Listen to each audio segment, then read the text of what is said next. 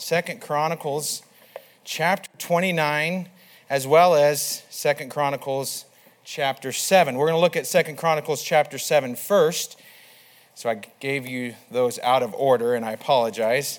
So 2 Chronicles 7, and then put your finger in 2 Chronicles 29. I want to first of all say I thank the Lord for the privilege of being able to stand up here and preach His word. It's not something I take lightly. And then I want to thank Pastor, who is on vacation, a needed vacation, and I'm thankful that he could go. And I thank him for allowing me to be able to preach this morning as well. He wanted me to give a little bit of I guess you would call it a bio on myself. Some of you don't know me. I've tried to get around and meet different people, but there's a lot of new faces. I grew up here. My mom and dad are Larry and Darlene Brock, and I grew up here.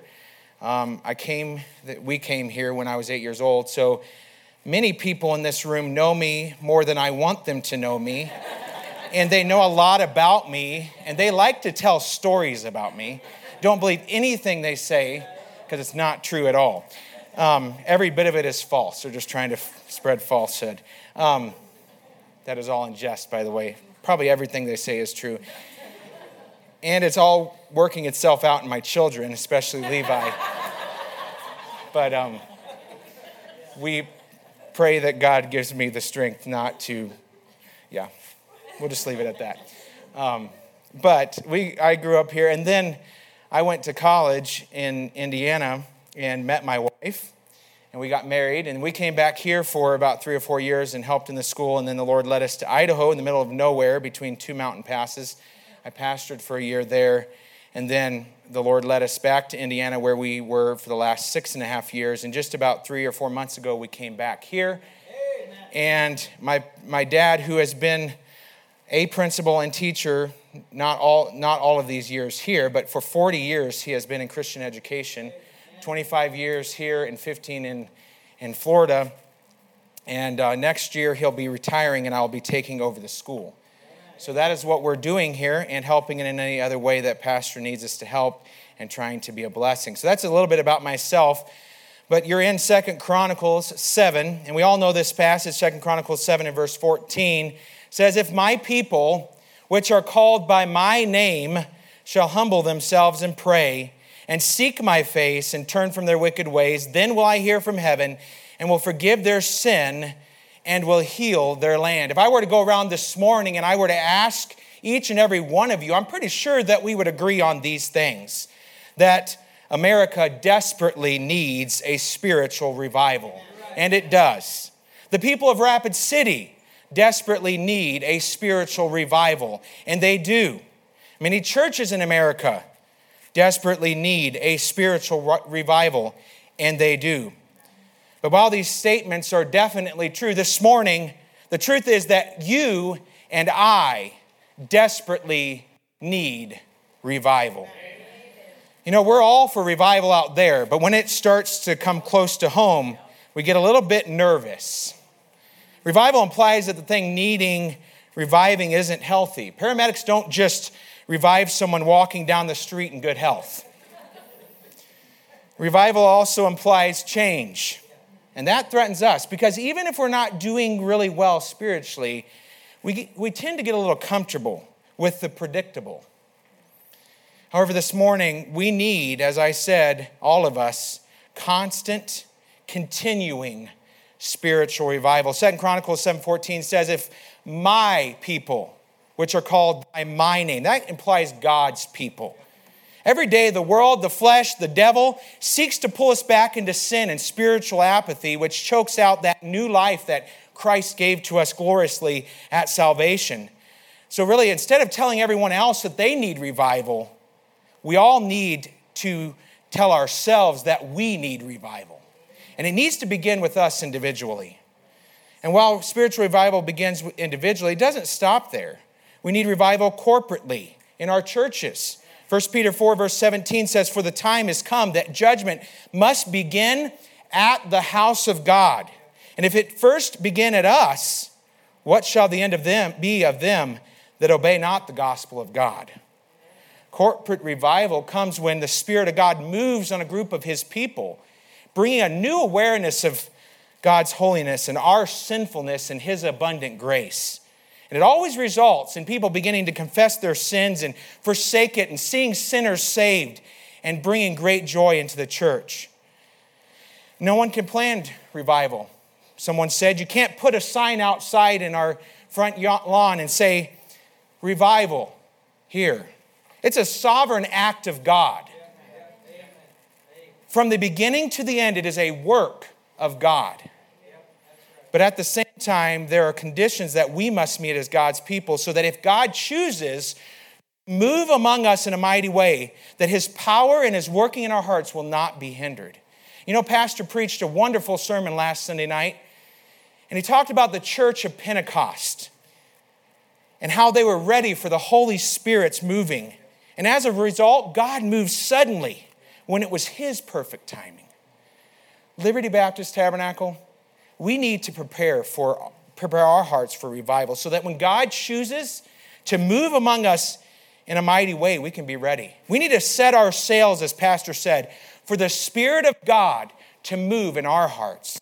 And in 2 Chronicles 29, we see 3 essential factors that we need to have in our lives daily if we're going to be ready for that Holy Spirit, the Holy Spirit to move in our lives, our families, and our church. And that's, with God's help this morning, I want to look at those 3 essential factors as we prepare our hearts for revival. Let's pray before we begin. Father, I thank You for Your word. I thank You for the fact that it's not me up here standing and saying things, but I am just a messenger, a humble messenger giving the word of God. And I pray that the people here this morning would not hear what I have to say, but that they would hear Your word, and that the Holy Spirit would do what He says He will do, and that is take the word of God and apply it to our hearts and do a work that I cannot do. I pray that You'd move among us in a mighty way and that You'd prepare our hearts for revival. We need revival. And it must begin here in our lives individually and in our church corporately. And Father, then we need to leave it up to You to spread it. Lord, help us to not think about all the other people around us, and help us not to think about how America needs revival, but help us to realize how we need revival. Lord, I pray that You'd work as only You can. Help me to say only what I should say, nothing more and nothing less. In Jesus' name I pray. Amen. First of all, revival we see, so we were in 2 Chronicles 7. Now turn, if you put your finger there, in 2 Chronicles chapter 29. 2 Chronicles chapter 29. This is where we'll stay, even though I'll read some other passages as we go along. But this will be our text verse, 2 Chronicles chapter 29. We see, first of all, in the first 11 verses, that revival comes through commitment to the Lord. Revival comes through commitment to the Lord. Let me read those first 11 verses for you. Hezekiah began to reign when he was 25 years old, and he reigned 29 years in Jerusalem. And his mother's name was Abijah, the daughter of Zechariah. And he did that which was right in the sight of the Lord, according to all that David his father had done. He, in the first year of his reign, in the first month, opened the doors of the house of the Lord and repaired them. And he brought in the priests and the Levites and gathered them together into the east street. And he said unto them, Hear me, ye Levites. Sanctify now yourselves, and sanctify the house of the Lord God of your fathers, and carry forth the filthiness out of the holy place. For our fathers have trespassed, and done that which was evil in the eyes of the Lord our God, and have forsaken Him, and have turned away their faces from the habitation of the Lord, and turned their backs. Also they have shut up the doors of the porch, and put out the lamps, and have not burned incense, nor offered burnt offerings in the holy place unto the Lord, unto the God of Israel. Wherefore the wrath of the Lord was upon Judah and Jerusalem, and He hath delivered them to trouble, to astonishment, and to hissing, as ye have seen with your eyes. For lo, our fathers have fallen by the sword, and our sons and our daughters and our wives are in captivity for this. Now it is in mine heart to make a covenant with the Lord God of Israel, that His fierce wrath may turn away from us. My sons, be not now negligent. The Lord hath chosen you to stand before Him, to serve Him, and that you should minister unto Him and burn incense. You see, Hezekiah took over the kingdom when he was 25 years from his father when he was 25 years old. However, for the last 3 generations before him, his father Ahaz, his grandfather Jotham, and his great grandfather Uzziah either did not worship God at all, they built groves, or they worshiped idols. In other words, for 3 generations, the true God was not worshiped. And in chapter 28, we see a very grim description of the spiritual situation in Judah under King Ahaz, and specifically what he did during his reign. He began by introducing idol worship along the worship of God, and ended by closing the doors of the temple, sacrificing to the gods of Damascus, and establishing centers of idol worship in every Judean town. And because of Ahaz's apostasy, the Lord stirred up any enemies against him from every side. It was a fulfillment of what God had said in Deuteronomy chapter 28, where he said, if you obey me, I'll bless you. But if you disobey me, I will make you a proverb and a byword among the nations. The Philistines were invading from the west. The Edomites were taking territory to the east. But the most serious threat was from the north, where Ahaz had tried to buy the friendship of Tiglath-Pileser of Assyria. That held him at a distance long enough for him to polish off the northern kingdom of Israel and their neighbor to the north, Syria, bringing them into captivity. But feeding the monster only made him stronger, and now he was threatening Judah. The Assyrians were known for their brutality and awesome power. And if they were to overrun Judah, thousands would be slaughtered, families would be torn apart, people would be hauled into captivity as slaves, and the worship of God among his people would be a thing of the past. And in the light of that desperate and grim historical setting, the words of verse 3 take on more significance. He, in the first year of his reign, in the first month, opened the doors of the house of the Lord and repaired them. Then he calls the priests and the Levites together, and he charges them to consecrate themselves first, and then the Lord's house secondly, to reverse the awful conditions introduced by his father. Hezekiah then announces that he had purposed in his heart to renew the covenant with God, as Asa and Jehoiada had done during their reigns. And he repeats his charge to them. Now it is in mine heart to make a covenant with the Lord God of Israel, that his fierce wrath may turn away from us. My sons, be not now negligent, for the Lord hath chosen you to stand before him, to serve him, and that you should minister unto him and burn incense. In other words, Hezekiah's first priority in the face of national crisis was to call the nation and its leaders back to a proper commitment to God. He called them to renew their commitment to God.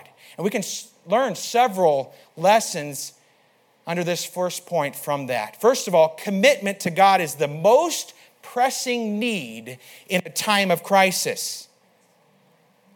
Well, let me ask you, what is our natural human response when we're faced with a life crisis? It's to focus on the crisis, right? Yes. If you're a king or president, the first thing you do in a national crisis is strengthen your army. If you have a health crisis, the first thing to do is to get medical attention. If you lost your job, your priority is to focus on finding another job. If your marriage is in trouble, your priority is to focus on your marriage. If your teenager or your children are rebellious, your priority is to focus on dealing with your teenager or your children. And please don't misunderstand me this morning. I'm not saying we should ignore pressing problems. That they demand our attention, and we would be negligent to not attend to them. However, we see in Hezekiah's example that the most pressing need in the time of crisis for him was to renew his commitment to God. Amen. And once he renewed his commitment, once we've renewed our commitment to God, then we ought to seek God on how we are to deal with that pressing situation. Matthew 6 and verse 33 says, but seek ye first the kingdom of God and his righteousness. God was not taken by surprise with our situation in America. God was not taken by surprise, and God is not taken by surprise with anything that comes into our life. And while hard it may be, and I'm not trying to say that it's not hard, we have to renew our commitment to God. We have to cry out to God. Remember Job? He lost everything. And what did he do? Then Job arose. Even his wife, his best friend, said, curse God and die. What did he say? Job 1, 20 and 21. Then Job arose and rent his mantle and shaved his head and fell down upon the ground and worshiped. David, who went through many a struggle, and some were brought on by his sin, but he was running away from Saul in a cave, and he said, I cried in Psalm 142, verse 1 and 2, I cried unto the Lord with my voice. With my voice unto the Lord did I make my supplication. I poured out my complaint before him. I showed before him my trouble. Many times the reason, I'm not going to say every time because I'm not God and I have no clue, nor am I trying to be God, but many times God brings something into our lives to get us to stop and to put our priorities back in line. I don't know if I'm the only one that struggles with that this morning. Maybe you're all more spiritual than I am. But we have to remember that our priorities get out of line. We're caught up in this world and things are beating us from every side. And we start focusing on other stuff.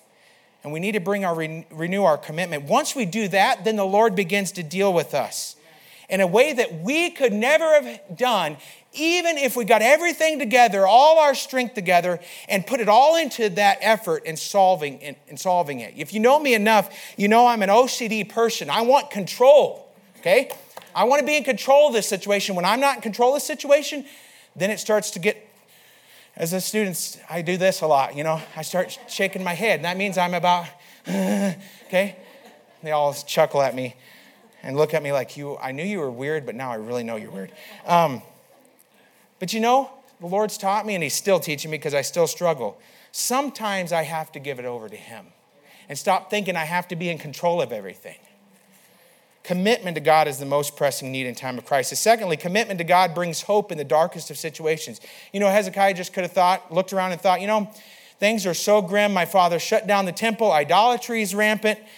We've lost all our territory to other nations, and we're under the thumb of Tiglath-Pileser. Why try?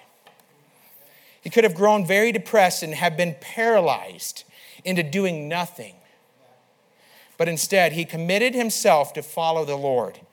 He rallied the priests to reopen the temple for worship. He called the nation back to God. And as soon as God breaks through any situation, the darkness is dispelled in the light of His presence. There's hope in those grim situations. Down through history, if you look at history, God has broken through the worst of situations and brought hope and light when there was no other way, humanly speaking, to bring hope. It was hopeless. Think of the Reformation.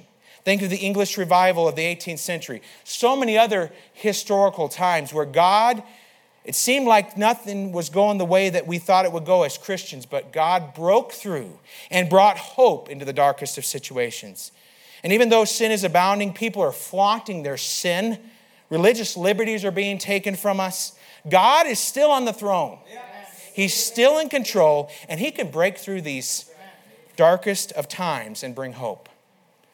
And this applies not only corporately or having to do with America, but it applies to us personally. You might be going through a trial. You might be going through a situation this morning, and you might feel like God has just kind of left you hanging. But He said in Isaiah 43, verse 1 and 2, fear not, for I have redeemed thee. I've called thee by name, thou art mine. When thou passest through the waters, I will be with thee. And through the rivers, they shall not overflow thee. When thou walkest through the fire, thou shalt not be burned. Neither shall the flame kindle upon thee. Jeremiah 29, 11 through 13, for I know the thoughts that I think toward you, saith the Lord, thoughts of peace and not of evil, to give you an expected end. Then shall ye call upon me, and ye shall go and pray unto me, and I will hearken unto you. And ye shall seek me and find me, when ye shall search for me with all your heart. It's our responsibility, and it's the main thing to do, and that is to renew our commitment to God. Commitment brings hope in the darkest of situations. But commitment also to God always involves a radical commitment to God's word. Now, by radical commitment to God's word, I mean a commitment that goes against what we're used to doing, if need be. That goes against the way we were raised, if need be. That goes back to complete obedience to what God's word teaches about how we are to live. Undergirding Hezekiah's reforms was the fact that he knew the law of Moses, and he was committed fully and completely to obey it. He knew what was proper. He knew what was clean. He knew that the offerings were to be burnt to God, that they were not to be neglected. And he gained all that understanding. In verse 15 we see and that he gained that from God's word. And I tend to think that maybe he received training in the scriptures from his mother, Abijah, or maybe the influence of a godly priest in his early days. Because, he had a pretty bad upbringing, if you think about it. His father was an abusive, self-centered man who burned some of Hezekiah's brothers to death by offering them to the pagan god Molech. Ahaz has set up idol worship throughout the whole country.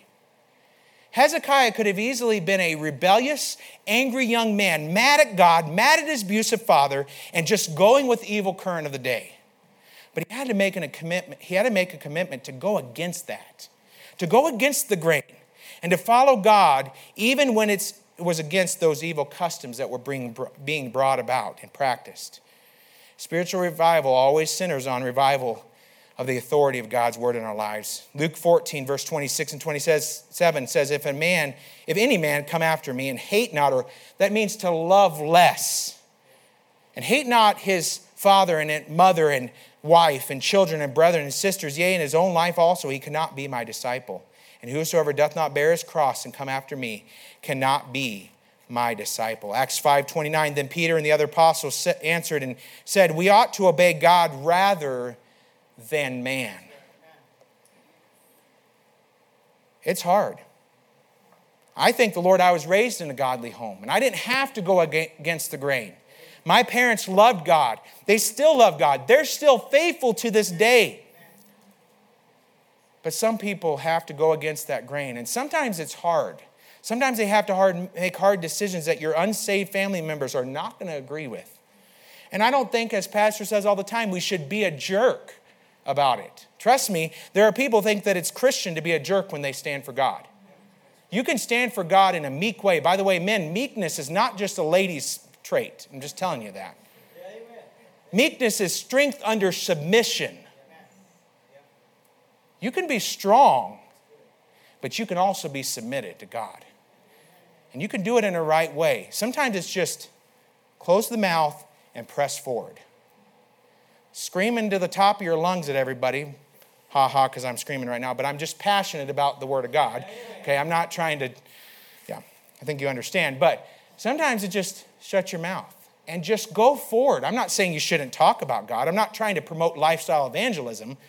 But I'm just saying some situations mean you say it kindly and you just show them by your example. Somebody said that to me one time as I was a pastor. And sometimes it's just more you say it and then you just show them by leading.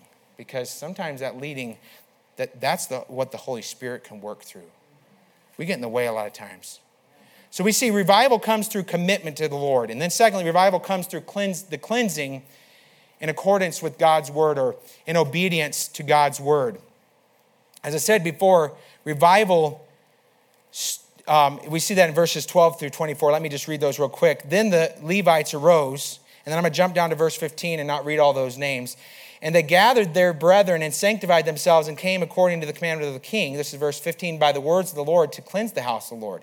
And the priest went into the inner part of the house of the Lord to cleanse it and brought out all the uncleanness that they had found in the temple of the Lord into the court of the house of the Lord. And the Levites took it to carry it out abroad into the brook Kidron. Now they began on the first day of the first month to sanctify, and on the 8th day of the month came they to the porch of the Lord.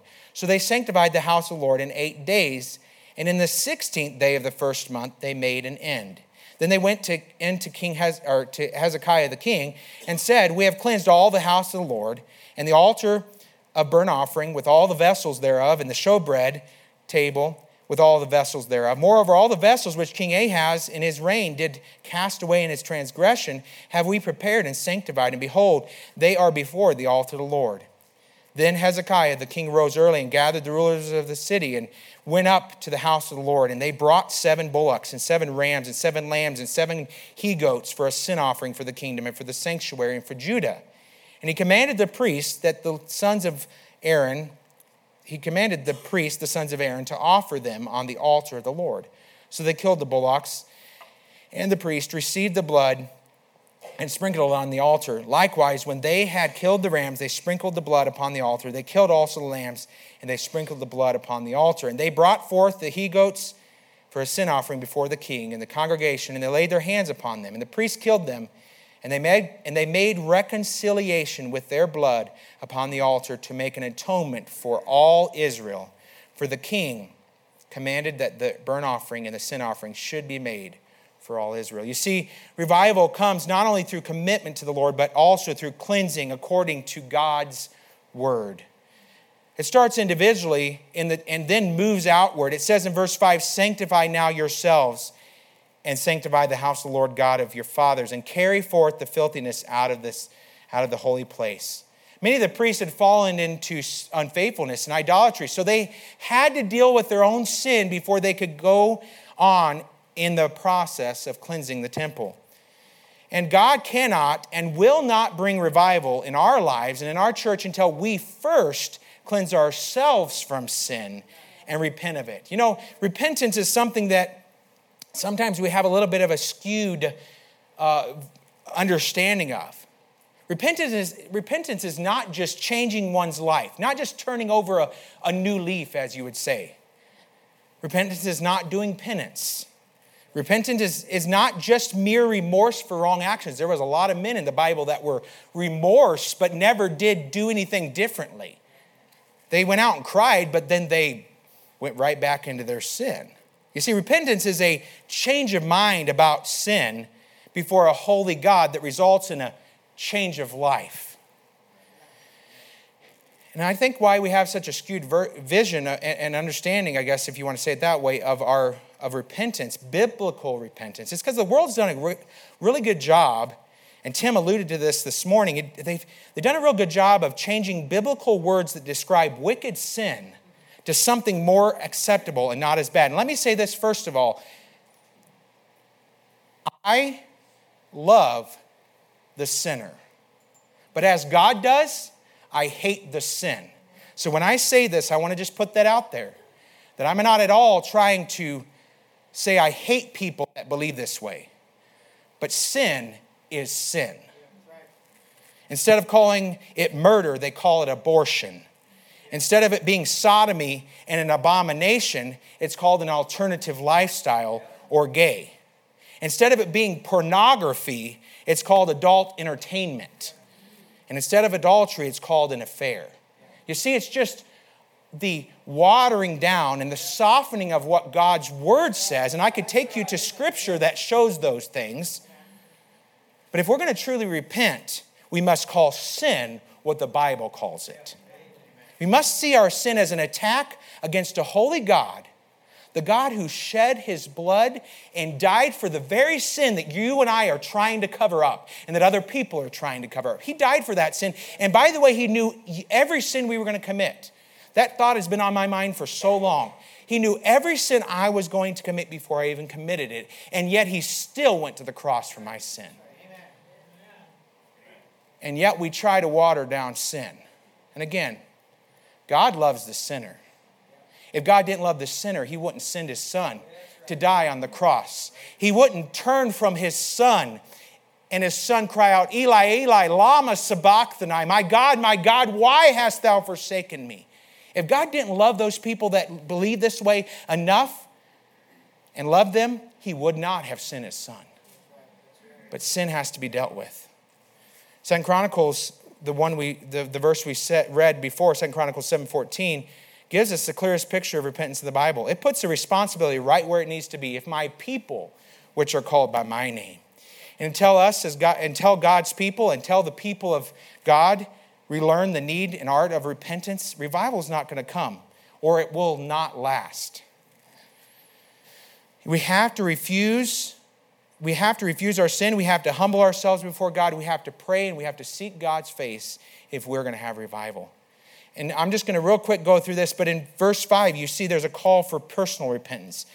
So 2 Chronicles 29, verse 5 says, and he said unto them, hear me, ye Levites, sanctify now yourselves and carry forth the filthiness out of the holy place. We need to be totally open before God. You know, there's parts of our lives that we're fine with God changing. But then there's parts of our lives where, if you will, we've locked it up. And we've said, God, no, don't go there. When you go there, then you're really going to bother me a little bit. And I'm going to get a little not so happy about the situation.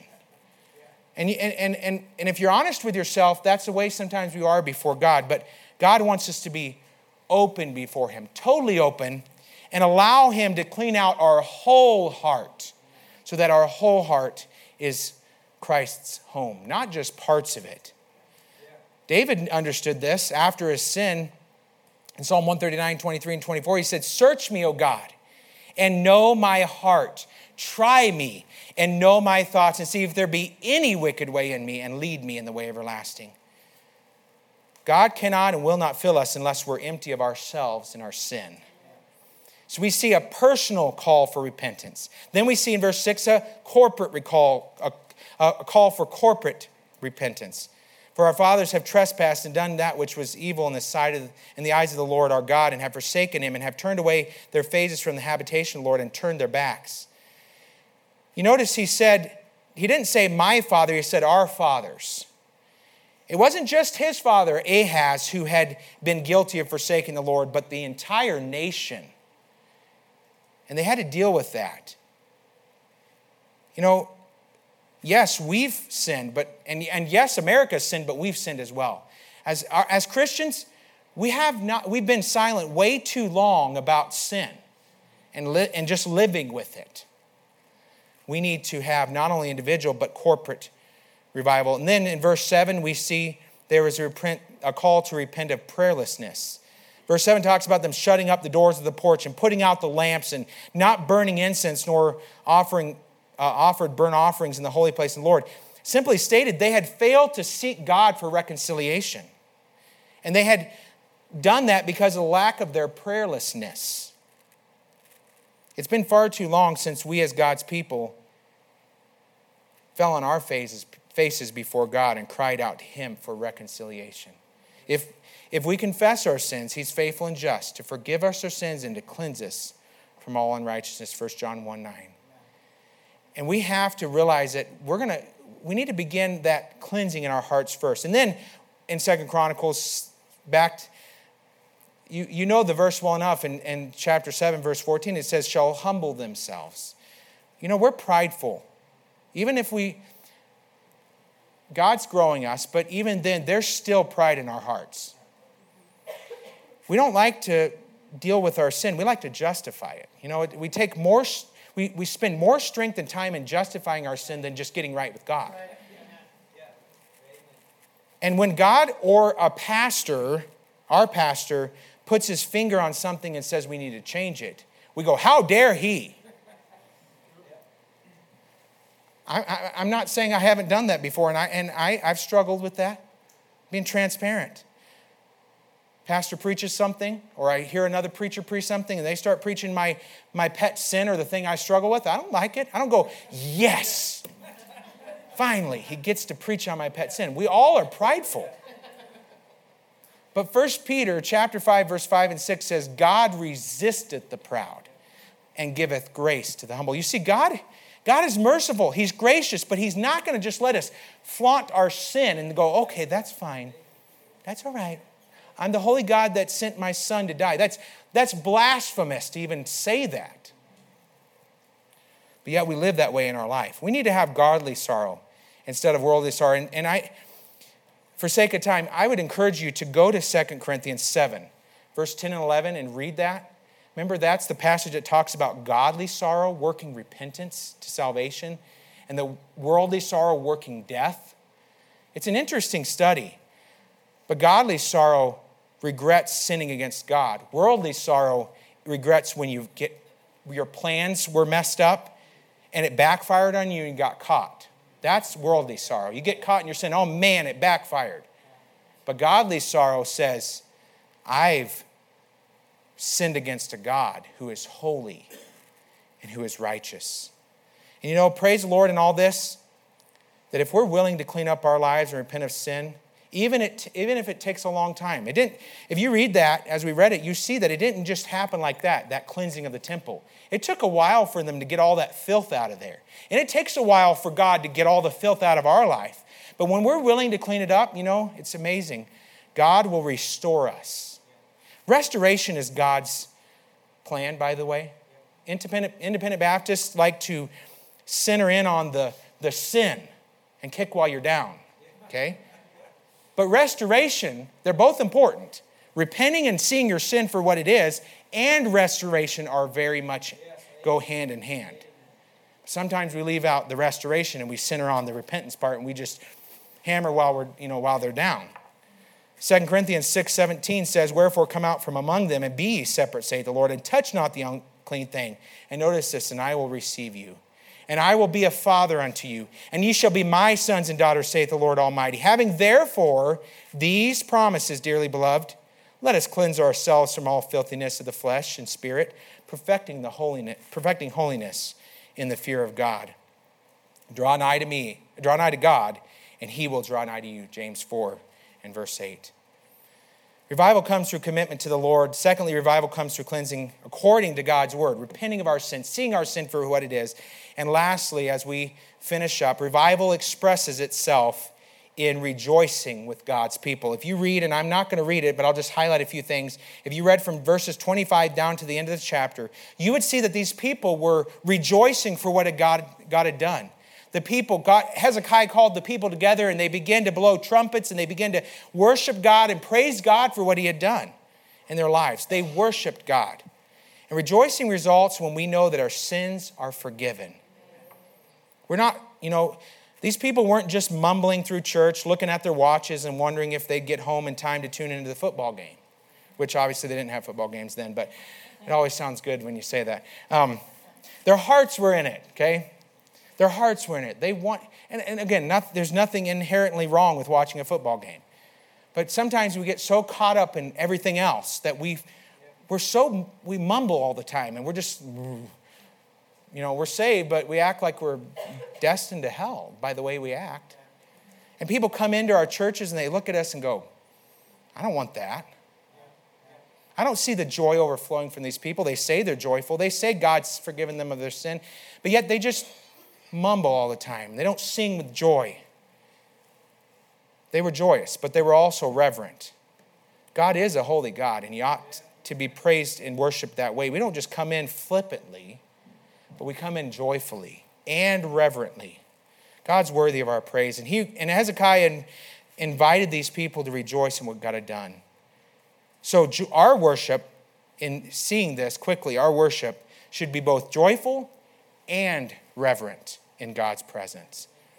And then here's the neat thing that really this is where the Lord laid this sermon on my heart. And as this is in closing and in conclusion, as we finish up, look at verse 36 of chapter 29. So 2 Chronicles chapter 29 and verse 36. And this is where the Lord said, "This is what I want you to preach." And I couldn't get away from it. It says, "And Hezekiah, after all this was done," after they renewed their commitment to God, after they cleansed the temple, after they began to rejoice with God, it says in verse 36, "And Hezekiah rejoiced, and all the people, that God had prepared the people." And notice this, "For the thing was done suddenly." God had prepared it. In other words, he was the sovereign cause of that revival.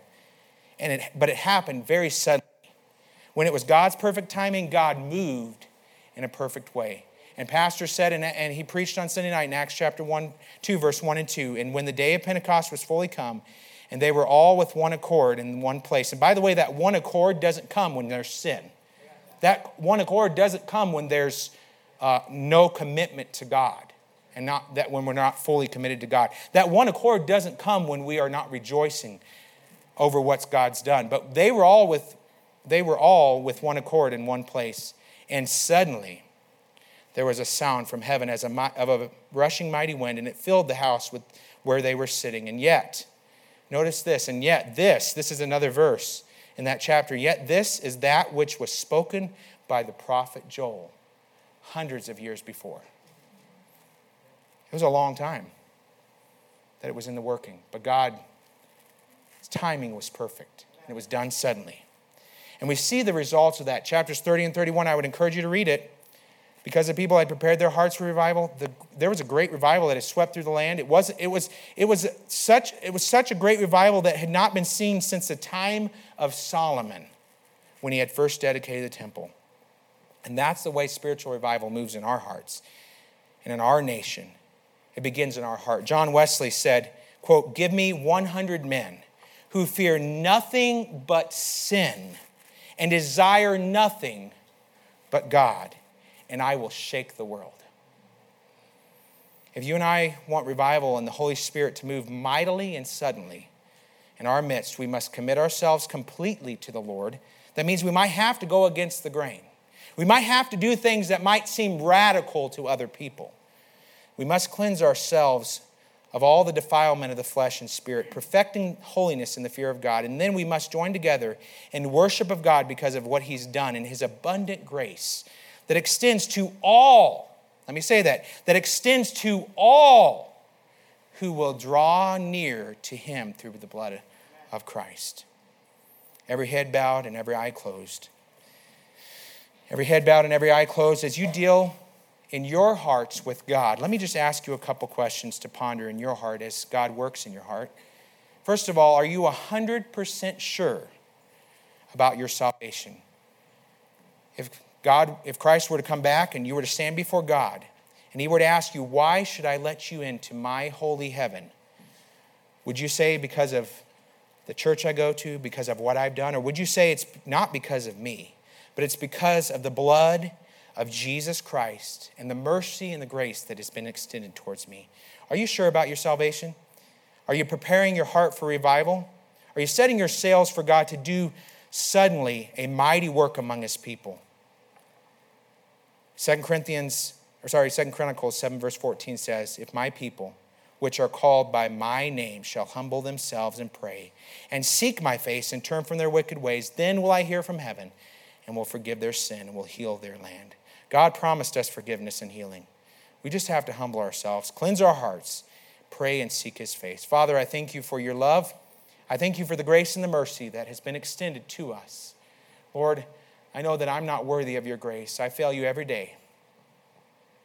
Lord, but I thank You so much for the fact that You, even though You knew everything about me, You still decided before the foundations of the world to send Your Son. And I pray, Holy Spirit, that You would take the Word of God and use it in our hearts. And I pray that maybe even today there would be revival in someone's heart, Lord, that we could see change, Lord, for Your honor and Your glory.